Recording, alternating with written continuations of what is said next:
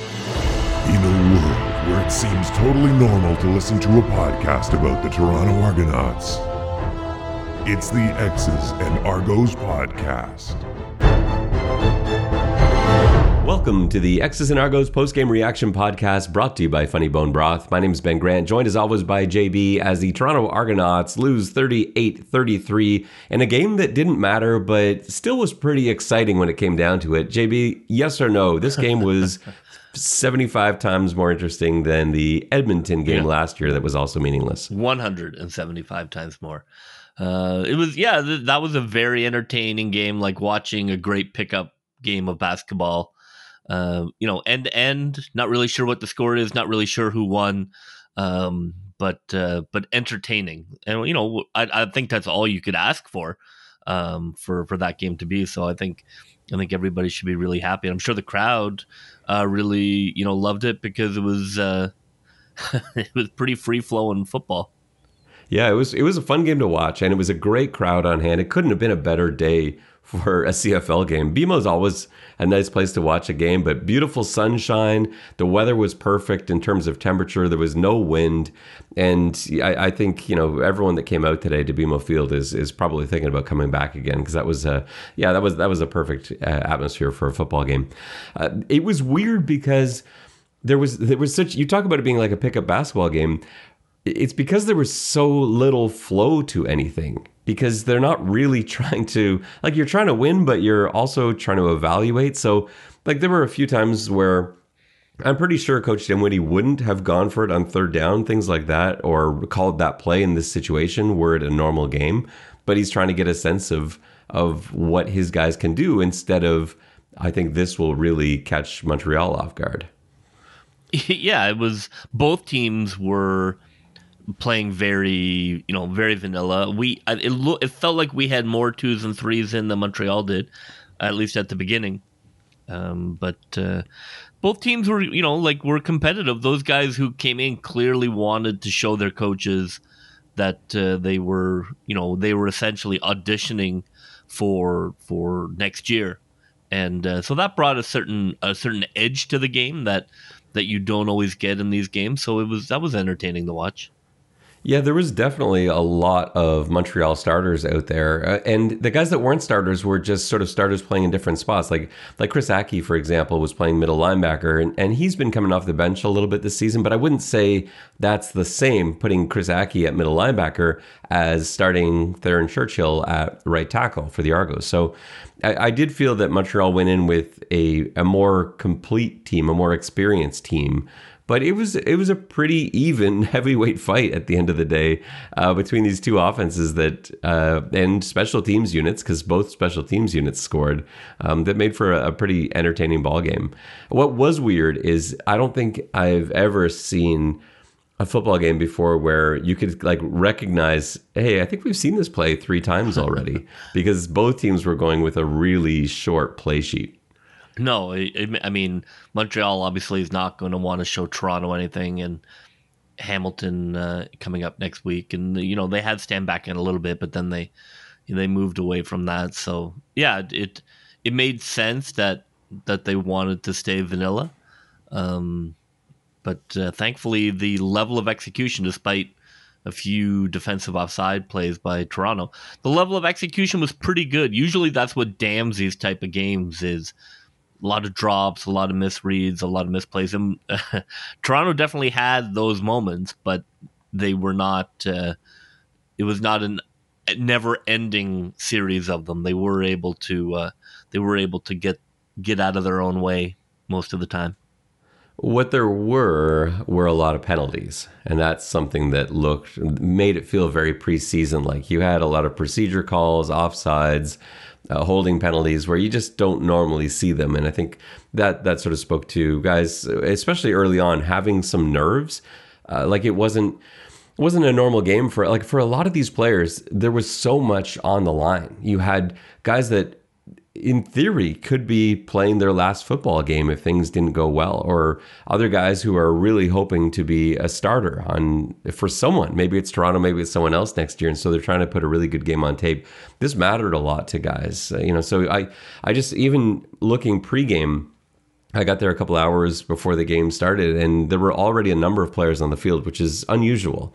Usually the specialists will start trickling out around that time, but you had offensive linemen that were out there stretching and just kind of taking everything in, running backs, receivers. It was odd, everything about this game from pregame onwards. You could tell how important it was to some of these players. Obviously not to the starters, but it's a different opportunity for them as well. Like it was kind of neat to I was doing the color commentary today with the radio broadcast, and we had Enoch Mwamba come and join us in the third quarter for a little bit, and it was kind of fun to see his thoughts on it. Like he was so excited to see all of these players who have been playing behind him and on the bench, guys like Jack Cassar, who's playing his middle linebacker spot, guys like Jeremiah Hiddell, who hasn't really been given a full opportunity to go out there and show what he can do. And he was so excited for those guys. And it was kind of neat to see that sort of the attitude of the veterans, whether it's McLeod Bethel-Thompson on the sideline cheering his guys on, or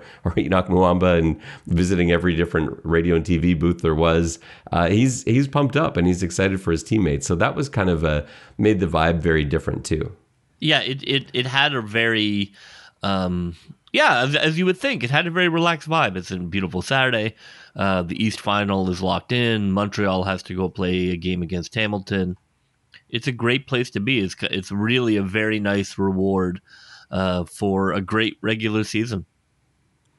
And just to give you the numbers on penalties, they're quite something. So in terms of penalties, Montreal had 12 penalties for 100 yards. Toronto, 14 penalties for 130 yards. That is a lot of penalty yardage. There's a lot of defensive linemen offside. I know. But part of that is having different quarterbacks. Like you've got Chad Kelly in for the Argos, who really hasn't played anything other than short yardage and a couple of garbage time snaps this year. So suddenly he's in there. He's got a different cadence that not only affects his own offensive line, and it did on a couple occasions, even the defensive line. They're going off of just having played McLeod last week, and they're used to his cadence and sort of when they can try and get their jump. And so that caused problems. Then on the other side of the ball, you've got two different quarterbacks who, and again, like Dominic Davis, it's not like he's new. He's been in there, but it's also been short yardage. And Davis Alexander is pretty much entirely new. So you had guys jumping on both sides of the ball on both teams, and that led to a lot of flags today. Why don't we go through some of the players that we were looking to see and see kind of what you and I both saw from them. So I think we've got to start with Toronto quarterback Chad Kelly. The plan was coming into this game that Chad Kelly would play most of the game and that Ben Holmes would take over at some point. That seemed to be the strategy. But the way the game played out, it being a tight ball game at the end, I have to believe the decision to leave Chad Kelly in there was to see how he handled a pressure situation with the game on the line. How would he respond? And he ended up playing the entire thing. I feel bad for Ben Holmes. He was a player I was pretty excited about seeing, but we got to see a lot of Chad Kelly today. What did you think of his performance? Yeah, it makes sense. I think that's the question. I mean, that's the biggest question facing the franchise from a management point of view, is who is going to be the QB next year. So it makes sense to leave him in for the whole game. He looked good. I think that's why you would put it. He looked like a quarterback who has the potential to be a very good quarterback in the CFL.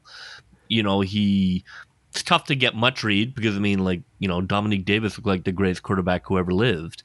So I don't know if that's true or not. But Chad Kelly showed his arm strength. Pretty good at reads. He didn't take off and run a lot of times. I thought he moved the offense up and down the field pretty well. 264, 2 touchdowns. Interception was a bit of an overthrow, but I thought he played well. I think he showed that he has the potential to be a CFL starting quarterback. That would be my takeaway. But I wouldn't say, okay, close the book on that. We have a star. It wasn't that kind of performance, but it was a very reasonable performance from a guy, because that's not easy, even in those conditions, to go out there and go 60% and 264. You can't bluff your way to those stats. So I thought he played pretty well. Yeah, I would agree with that. I think he played better than I thought he would. in that, and I didn't think he would play badly, but it's just like you said, the conditions aren't really ideal for success. You've got a mixed match group of receivers. The timing's going to be a question mark. You notice he did go to guys that he's spent more practice squad time with. Look at his 2 touchdown passes to Dejan Brissett and Juwan Brescacin. Those are guys that he's taken a lot of reps with this season. They were the guys that he was most comfortable with. So and both touchdown passes were monster plays by the receivers. No kidding. And that's sort of a different thing too, because we know that the way McLeod has played this season, generally speaking, he's not going to just throw the ball up. And he will sometimes do it. You sometimes see him do it in man coverage where it's a go route, it's man coverage, the DB's not looking, doesn't have his head back. Sometimes he'll give his guy a shot. But he's not really a gambler that way. And Chad Kelly, for better or worse, is a gambler. Yeah, and both throws were to people who were 100% covered. Yeah, so let's talk about that first one. So the first one to Dejan Brissett. Brissett was so covered that I don't think he initially, when Chad Kelly launched the ball, I don't think he initially thought it was coming to him. Now, post-game, Brissett did comment that Chad Kelly said, I'm going to get you the ball. And so this seems to have been like a plan pre-snap. But he wasn't open.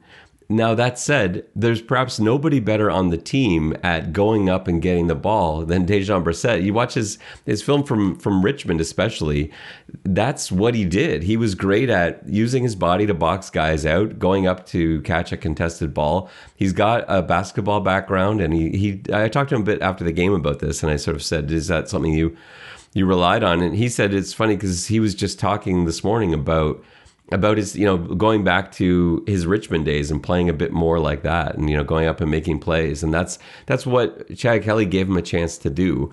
But I'm sure Coach Dinwiddie had a bit of a heart attack with both of those passes. Both were great, and full credit to Chad. He threw the ball where his receiver could get it. That's a good throw. Full credit to the receivers. Those are star plays. But that is not a sustainable model. No, it's not. The Brescacin one, hearing Chad walk through it is entertaining. He wants to give his guys plays, and I do like that. I do think, but players love playing for a guy like that too. Receivers love it when your quarterback's going to give you a shot. And he says he was rolling out to the right. He thought he had something short, but then it sort of closed by the time he was ready to throw it. He looks into the end zone and sees Juwan Brescacin streaking across the end zone with his hand in the air, the universal signal for I'm open, regardless of whether you are open or not. That's just sort of a receiver move. And it's like, okay, I guess I'll give it a go. And he put it in a spot that only Brescacin could have caught it in. Now, for the record, I don't think that's a touchdown. Just looking at, there's no chance his foot wasn't out of bounds. But there's no angle that showed it. No. But just know it, like Brescacin's got giant feet, which I'm sure didn't help him. Yeah. But he's lucky in that the guy in coverage is wearing white shoes. He's wearing white shoes. There's a glare of the sun off the line. It was impossible to see from any camera angle, so it wasn't going to be overturned. But yeah, I'm pretty sure the toes of Brescacin's right foot were out of bounds. But it was a heck of a catch. He had a really nice day today, and I was pulling so much for Juwan. He has barely had an opportunity to play this year due to injury, and to see him out there, not just healthy, but making plays. 5 catches on 6 targets for 48 yards, a touchdown. It was his best game as a Toronto Argonaut. Yeah, he looked good. I mean, he did look good. He looked like a guy who can be useful. If somebody goes down, he can do that kind of possession receiver work, and you can trust him. It was also sort of a test today for the 2020 draft class. We talked a little bit about Dejan Brissett, but you've also got Theron Churchill, who started at right tackle. You have Dylan Giffen, who started at right guard. All 3 of those guys were from that 2020 class, and we're getting to a point where decisions have to be made about all 3 of those guys. I will say, talking about Brissett, again, he hasn't had opportunities like some of the other guys, but I think that's probably his best game as an Argonaut as well, to go 6 of 7, 69 yards. It's not his first touchdown, but it was his first receiving touchdown. He had one on special teams last year. But yeah, I think that's his best game as an Argonaut. What did you think about the two linemen? What did you think about what we saw from Churchill and Giffen? No sacks given up. No, Montreal didn't seem to be bringing as much heat as Toronto was. But yeah, I mean, look, they held up in pass pro. They were not dominating in run. I would say that. But both looked serviceable. Like able to hold their own, and able to be in a conversation for being on the team. Yeah, like I wouldn't say either jumped out at me, but neither was a turnstile either. So that's good. But again, I would have liked to have seen a little more heat from Montreal to see them under pressure a little bit more. The only real heat, well, they did blitz late in the game. Yeah. It would seem like true. It was just constant zeros late, but zeros are a little different. That's not the same. Like picking up a zero blitz is actually, like in terms of offensive linemen, picking up a zero blitz when you know it's coming isn't as difficult as playing stunts and twists and getting delayed blitzes and delayed safety blitzes. And we didn't really see any of that stuff. And so while they didn't get caught out on the blitzes we did see, they weren't really tested in that way as much as they were on, just sort of your standard pass protection drops and your standard run blocking. But I was encouraged. I thought they both played well enough that you want to hang on to both of those guys. Yeah, 100%. I think that's the key. I think even in a game like this, you still have lots of CFL players on the field, and if you are able to hold your own at the line and it doesn't just collapse, which can happen in preseason and exhibition, then yeah, that definitely you're worth keeping. And a lot of Montreal's starting defense was still out there, so it's not like Montreal had a whole new group of guys. They had a bunch of starters on the field for the Alouettes on both sides of the ball. Like really on defense, it was just like Durden was starting at boundary corner. That's new. Murray was starting at field half, and that was he's actually played a fair bit, but that was sort of new. Then you had Aki in for Awe. And Wakefield was really the only new starting defensive lineman. So to go up against what is essentially Montreal's starting line, I thought Churchill and Giffen really did handle themselves very well. Yeah, agreed. What about the running backs? Let's talk a bit more about those. We talked a little bit about Adeboboye. We didn't see a lot of carries from Javon Leake. He only ended up with 2 carries. He was robbed a couple of times where there was one especially I was really excited about what was coming. I knew what was coming because I'd seen them run this play a few times already. So they had a near bunch. It was the play they opened with where Adeboboye went sort of wide sweep to the left, and the Argos had 3 receivers in a near bunch. They flipped it, and a penalty was called on this. Leake had a ton of space to the outside, and he was going to take it at least 20 yards downfield, but it ended up getting called back for a procedure penalty. But that's too bad, because I kind of wanted to see a bit more out of him, because to me there are a lot of questions about Javon Leake. I think Adeboboye, he's not going anywhere anyway. You just drafted him this year. He's a heck of a special teams player. His spot is secure. And no, you don't know if he can be a starting running back or not yet. And I guess they wanted to see that.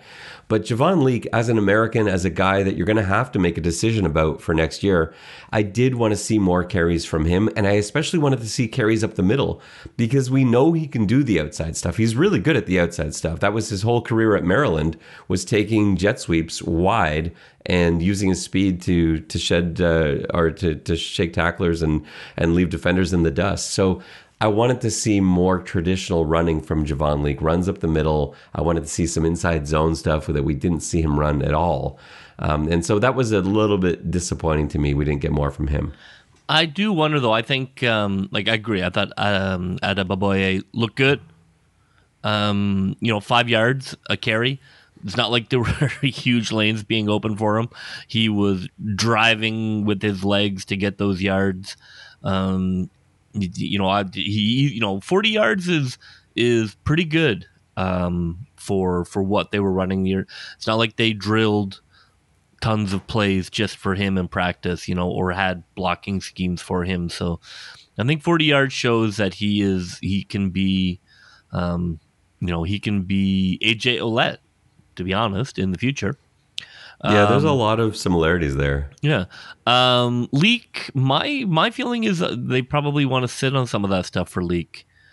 I think they do. I think they might use him more in the playoff game than we've seen, whether it be like on reverses or, a jet sweep or some pitch plays.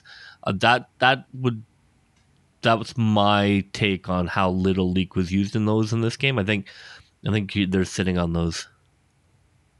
That's an interesting takeaway. I think there might be something to that, and I hadn't really considered that. But yeah, he is sort of the counter to the style that he seems to be running. Like his Adeboboye returns look really good. He's running really confidently. I don't know why you wouldn't use him as a counter in the running game, because he looks like he's at 100% right now. The other player that I thought was an interesting evaluation today is Isaiah Cage, who was playing left tackle. The reason this is so interesting is that, well, first of all, we have to hope that Isaiah Cage responds positively to the action he saw today, because he played in the Saskatchewan game in Halifax. It wasn't a great game for him. He didn't play that well, and then he seemed to be suffering, I guess, from symptoms in the days after, and then really hasn't been on the field since then. And it's been weeks and weeks and weeks since then. He's only recently in the last few weeks started to, I guess, increase his level of activity, and then eventually returning to the practice field this week, getting reps, and now playing in a game. So first, above all else, we hope that he's well. We hope that he's not suffering any concussion-related symptoms, and that he got through the game cleanly, and he feels like $1 million tomorrow. No one feels like $1 million the day after a game, but I'm hoping that his head is feeling good tomorrow when he wakes up. So that's the first thing. Did he play well enough today that you have to start asking questions about who your starting linemen are going to be in the playoff game? Yeah, there is the potential for an abundance of riches at the O-line. How much you want to play around with who is where is probably up for debate. Traditionally, on offensive line, you don't like to plug and play guys. You like to have guys kind of used to who's to the left of them and who's to the right of them. That's sort of that push and pull debate, starting your best five or starting the five that work together the best. That's definitely going to come down to the coach's ability to pick that out in practice. That's going to be a real test for the coach, I think, to be able to see in practice. Can I get a real look at these guys? It's tough in practice, right? Because even when you're doing 12s, you're not really live on the line. Not in the same way. So that's going to be a tough decision for the offensive line coach. I don't know how I come down on that. It's so hard to tell which way is right. I probably lean towards, if I had to choose, I would lean towards your best five guys, and they'll always figure it out. But yeah, that's why I get paid the money. I think a real sort of I guess showing of his cards a little bit today in terms of what Coach Dinwiddie showed us was having Ryan Hunter starting at center. Yeah. Because we know Ryan Hunter can play every position on the line. The fact that they put him at center today means that they're thinking the same thing at tackle. Ryan Hunter is at center in case they decide we need Isaiah Cage out there. Because Isaiah Cage, when healthy, is definitely one of Toronto's best five linemen. There's no question about that. He didn't look it in the Saskatchewan game because he wasn't 100%. He didn't look it quite today in terms of 100% because it's his first game in forever. But it was an improvement. He looked pretty good today, I thought. And so if he's playing left tackle, then that means you've got to have Philip Blake out there. He's one of your best linemen. So that means he's playing left guard, which means that's the position Ryan Hunter has been playing. But you have to play Ryan Hunter because he's been absolutely your best run blocker over the last 4 games and one of the better pass blockers as well. So he has to be in there, and the only spot left for him is center because you're not going to move Darius Bladek from right guard and you're not going to move Deshaun Allen from right tackle. So I think if the coaches decide that Isaiah Cage played well enough at left tackle to get the start in the East Final, then that will be your lineup. I think you're going Cage, Blake, Hunter, Bladek, and Allen. And it makes me upset for Justin Lawrence, who's played the entire season at center and has done remarkably well after a rough start. But you know what? He looked great today coming off the bench. They used him in tight end sets, and man, he was driving people off the ball. He was such a mismatch on the outside there. I love the power, especially get a power back. Let's go 6-0 line, and let's show them that power package that no one has seen all season.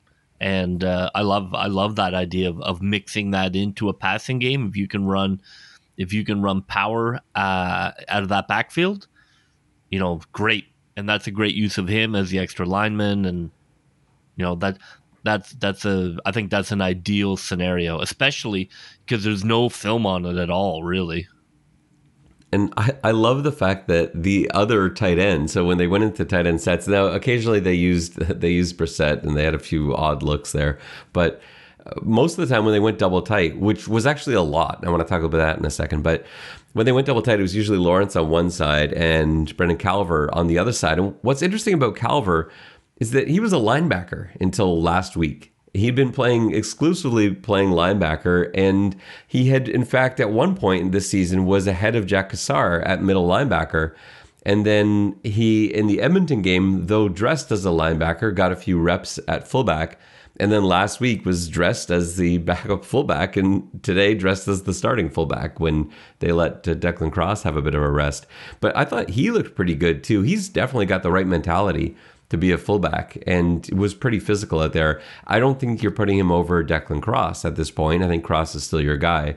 But it's just nice to know you've got another guy there where if you need to dress a couple fullbacks, you're not wasting a roster spot, certainly with Brendan Calver. Let's talk a little bit about the defense and what we saw from them. There was kind of a nice rotation on the defensive line. Anyone stand out to you? Knight didn't. So I would say that, but he wasn't one of the guys I had my eye on, but, Ali Fayed looked great. Yeah. I thought he looked really good. His first step is elite.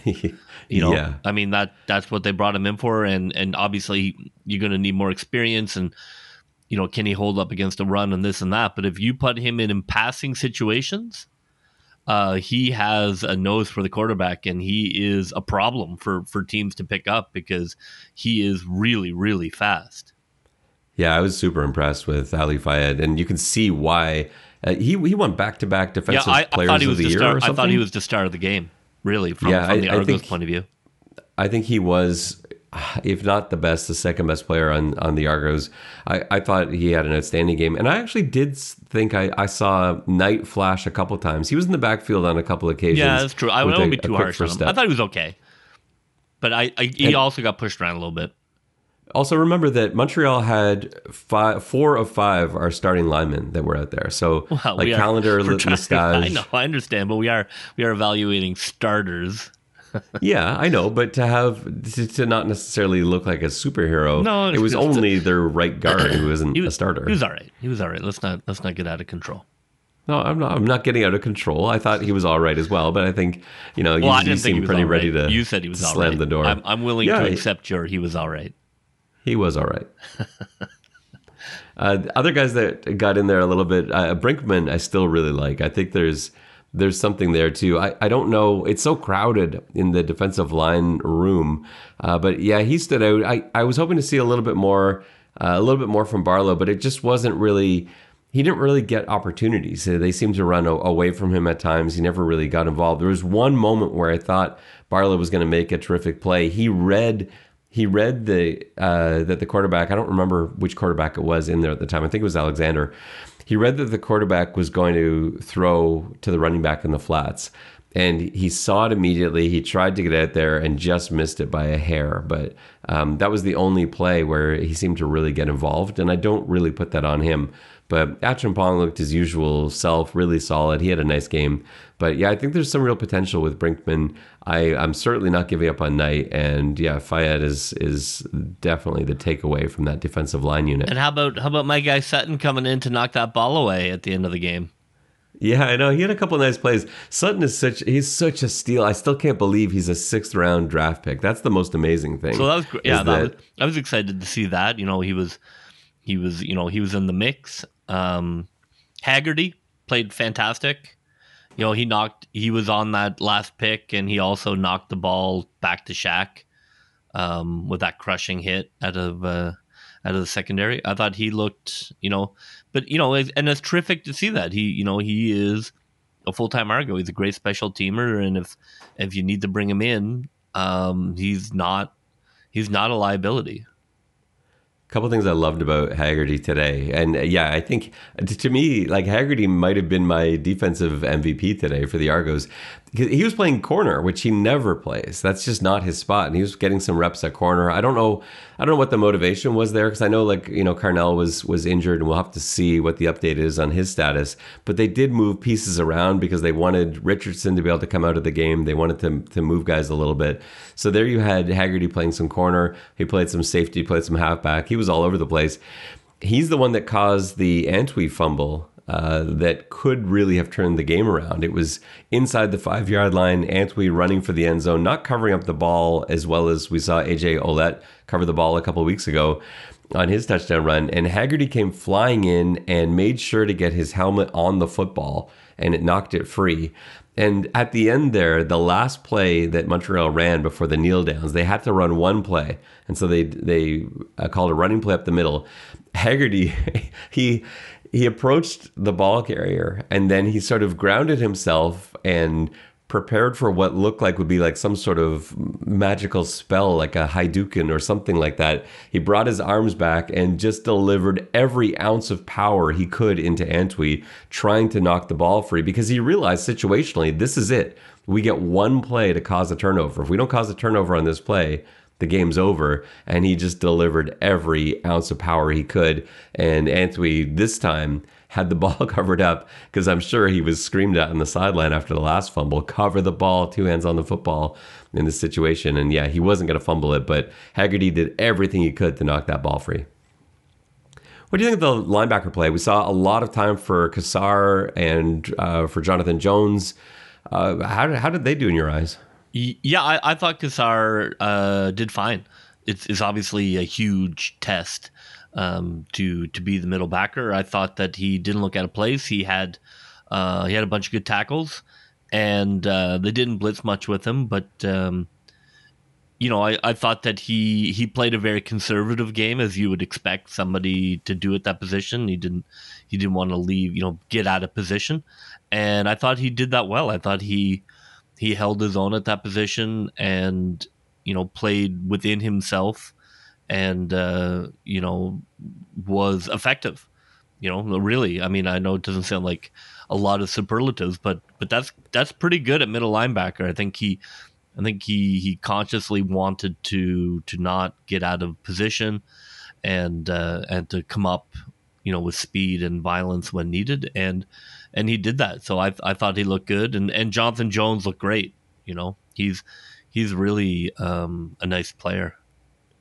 Yeah, I thought both those guys were strong. And I like you're saying with Cassar, he did not give you, and again, it's not going to sound like high praise, but we mean it as high praise. Middle linebacker, like you said on last week's podcast, is the most difficult position to play on the defense. There's so much going on. You have so many responsibilities. We take it for granted because Enoch Mwamba is one of the best in the league at playing that spot. And Jack Cassar was not Enoch Mwamba today. There's no question. There is a gap between them, but of course there's going to be. Enoch's one of the best, and he's been doing it forever.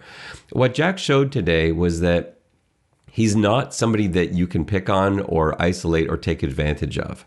He was steady, solid. He didn't really have any highlight plays, but he didn't have any glaring mistakes either. He was second on the team in tackles, which is pretty typical for a linebacker. Tied with Jonathan Jones, actually, and that makes sense. They're the two backers.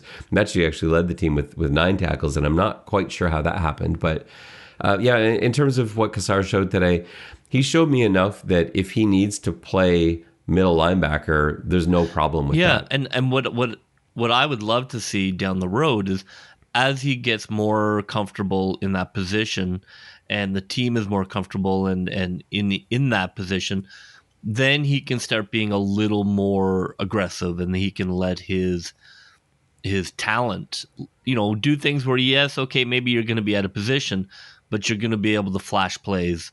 And that's down the road, but I think that for him to show that he can do this is great, and then he can build to the other one, which is, okay, now we're going to take the reins off, and you can get into some trouble. I thought if I was going to critique one thing from his game today, he showed his blitzes a little early, and that's something that comes with experience. Because the thing is, he doesn't want to be late. He doesn't want to end up reacting too late. But he committed early, where he might have had an advantage if the O-line didn't know he was coming. But right before the snap, he crept in, and you could tell that he was coming in on the blitz. And so the few times he did blitz, it was just a bit too obvious. No, I agree. And people probably, it is really hard to blitz from the middle linebacker position, because they see you coming. If you're not running games, it is much harder than you think to get there, because they're going to see you coming, and they're going to pick it up. So that that definitely is an aspect of it. For him, you got to try and do a few more games to get him released, but or move him outside, have him come from the outside, that kind of stuff. But that'll all come. And Josh Haggerty did the opposite thing, where he was sent on a safety blitz and was way too late. So the quarterback had the ball out, and Haggerty hadn't even made it to the line of scrimmage yet. And that was unfortunately against the cover zero, and you just can't do that. If it's cover zero, you've got to get there before the quarterback makes that throw. But because the timing was off, he left the middle of the field open, and it was complete. It's really, people think, well, that's the easiest thing to do. Go hit it's like, blitzing is such an art. It is, those who are good at it, and we've seen, different guys on the Argos who have shown more talent at it. Peters has a real nice feel for it. It is really an art to be good at blitzing, to time it right, to be able to get there, to be under control. It is not a skill that is, I think, valued enough when people see that, because it is really hard to be a good blitzer. In talking about the secondary, do you know what happened on that touchdown pass, the first touchdown of the game, where it looked like Deshaun Amos was in coverage? I was trying to figure out for the life of me what that play was supposed to be, but whatever it was supposed to be didn't happen. And Amos ended up with deep responsibilities, but I don't think that was what was called for on that play. He looked really lost in space and ended up giving up a touchdown. But he's not someone I'm worried about. I'm not worried about him. I'm not worried about Mechie. I'm not worried about McFadden. I thought Holden could have had a better game. I thought he was picked on a little bit early, lost the ball in the air a few times, and I think he's better than what he showed today. Yeah, we need less Holden, more tackling. I think that first touchdown, look, that's the Argo special. That's the sideline.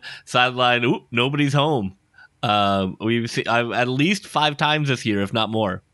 I don't know what to make of it. I hope that they fix it. But it is something that comes up, but it seems to be, we saw it more at the beginning of the year. It definitely is something that seems to come up in Coach Mesa's defense when you've got new people in, and not everybody is on the same page at how well you run zone, because zone is zone is a privilege. You can only run zone when you have good players who are studying and working hard, and man is what you run, zone you earn. To be able to run zone means that you are studying and you think the game and you are a great athlete. And that's just, that may just have been guys in new positions, but it had to be. It had to be a bust. I don't know whether he was supposed to have deep, but he definitely didn't think so. Yeah, no, he didn't think he was supposed to be deep. No. And the fact that it's a regular starter, I think he probably is correct. And he ended up having to cover for somebody. And that's almost impossible. You get down the field and you get the sun in your eyes and to turn, and then he just got lost in space. I mean, that's just a bust. But that is, when they bust, that's the one they bust. That outside route. Somebody is not covering that third. It's usually this season when that's happened. It's almost always been cover two, where the shallow defender, the flats defender, is trailing and then just like leaves his guy, even though it's to the wide side of the field, and you really should continue to trail him. And that's what we've seen a few times, but I don't think that's what it was. It looked like it was cover three initially, and then something broke down. Was this a special teams win, loss, or draw today? Because there were highlights. Draw. And lowlights. Has to be a draw. Right? I mean, you're going to give up a touchdown. You're going to score a touchdown. You're going to make a field goal. You're going to miss a point after. Yeah, not what you're looking for, to be honest, from special teams. You'd like to be a little tighter heading into the playoffs, to be honest. It was so frustrating because it was the score after Toronto tied it up with that special teams touchdown, which we've been waiting for all season. Jeremiah Hadell scores on a kickoff return touchdown. It's a brilliant run. It was beautifully blocked. Hadell did such a nice job of getting free of those two ankle tackles too. And talking to him after the game, he said like he was looking for it. He knew he had the kicker coming. He basically knew he just had to sort of high step over that ankle tackle. The second one was a bit tougher, but he was so close to the end zone. He's just like, I'm not letting this guy take me down by the ankles, and he just powered through it. But he saw both those coming, which is tough. Sometimes guys will look up to the Jumbotron to see who's tailing them and where they are, almost like a video game. But yeah, you have that wonderful play, first kickoff return touchdown since Chris Rainey ran one back years ago now, and Argo legend. A few minutes later, it's them giving one back up again. And let's talk about that block punt, because that was a problem for the Argos last season. There were a number of punts blocked. There were a number of people in the backfield on every punt, it seemed. And so much so that I don't know if that was the one reason, but Coach Nelson, special teams coach from last year, didn't return. I think a lot of it had to do with the problem they had protecting on punt team. And it hasn't been an issue all year. And then today they give up a block punt for a touchdown, which it often is. Yeah, I mean, it seemed to just be a mistake at the line. You just can't let somebody have that kind of free release. You only have to hold them up for 1 second. They're not running twists there. I don't know how it was such a clean A gap run, but I mean, you just got to fix that. I can't really blame the personal protectors. I think the line can't allow a free run like that. The whole thing is based on not allowing somebody running straight at the punter. Without the advantage of doing film study on this and everything else, it looked like if you were going to point the finger at somebody, it would be Benoit Marion. He had Jabari Ellis on his inside. Ellis was coming through the A gap. There wasn't really an overload there. That's his guy, and it looked like Ellis just flew past him. The personal protectors, meanwhile, you had Adeboboye on the left side who had to pick up an overload, and so he came out to pick that up. On the right side, there wasn't any additional threat, and so the protector on the right side released to get downfield in coverage. And so depending on, there are protection calls where he should have stayed in and picked that up, but we don't know that that was the case. In fact, I suspect it wasn't, and he released there and got downfield, but Ellis came through almost untouched and was able to not only block the punt, but then scoop it up in the end zone for the what would end up being, I guess, was that the winning touchdown? I guess that would be the winning touchdown. Yeah, I mean, I think that's relatively easy to clean up. Are you worried about the field goal team? Because they missed 2 field goals last week. There's obviously some concern because we didn't see Toshiki Sato in the game today like we both expected to see. Instead, they're repping the regular components of that field goal and punt team out there. You've got, for field goals, you've got Haggerty holding, you've got Latour snapping, you've got Beatty kicking, and yet they missed an extra point again today. And what looked like a high snap, it looked like a missed placement as well.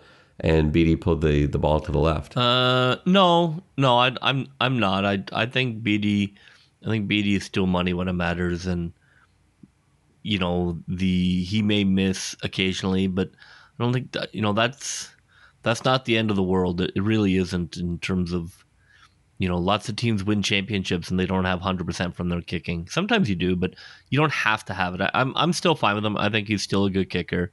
I think he still makes the kicks he needs to make, and he isn't dialed in like he was last year. But last year, he was the best in the league. So now he's more average, but that's okay. I'm not worried about that. He's still a very good kicker.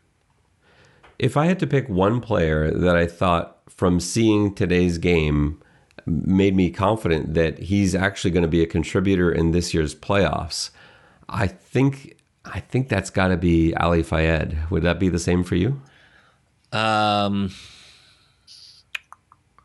know it's tough to think about all 45 guys that you saw on the field there, but he stood out as a guy that I wouldn't be surprised to see get into the game in the East Final. Yes, I think he's probably number one. I'd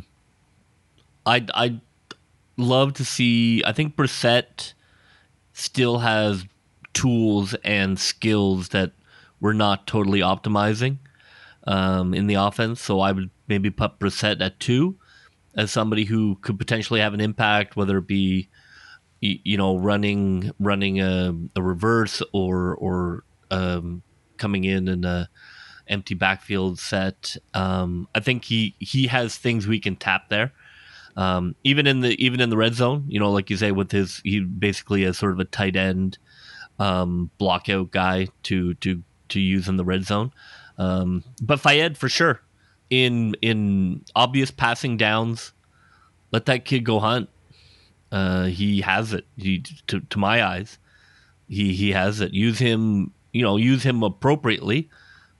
But for sure, if you're looking at a passing situation, I think that he can absolutely be useful, especially if we're playing Montreal and we're not as worried about setting that edge for the quarterback. And what about in terms of next year? Was there a guy that jumped out at you today? Because obviously we'll maybe close by talking our last little bit about Chad Kelly, but I think Adeboboye for me showed me enough that I'm intrigued about him, about the potential for him being a lead back next season. I want to see more from him, and that's probably not going to be this season. He definitely showed that he is something. Mm-hmm. Because you can see backs, and we've had them, and there just doesn't seem to be any juice there.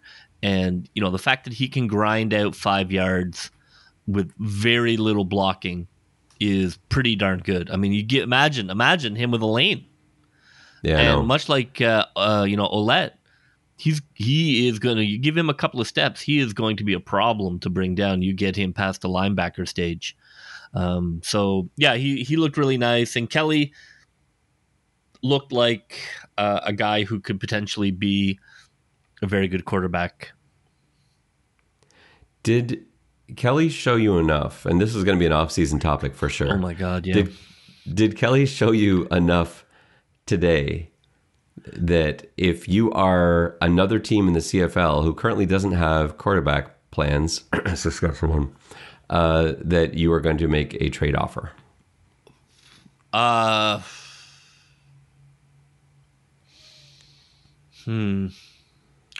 don't know.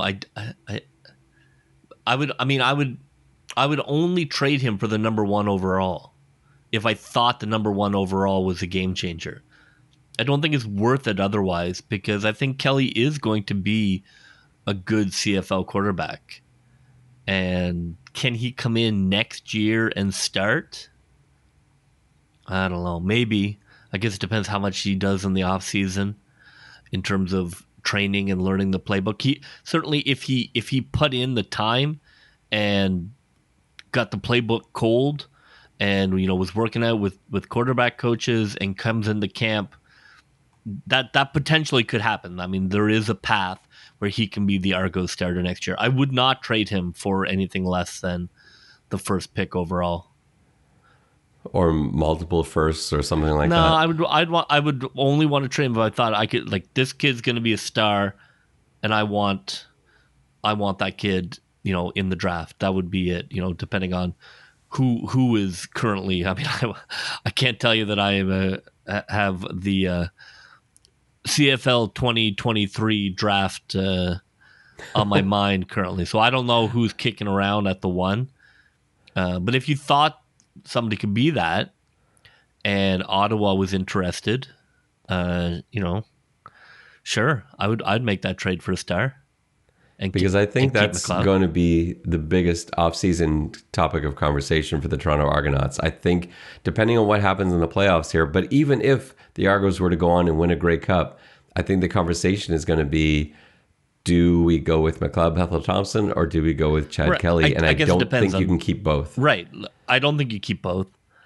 I think you go, if you believe Chad Kelly is ready to be a professional quarterback in terms of his preparation, his offseason, and that's something you believe is going to be the case, then you go with him.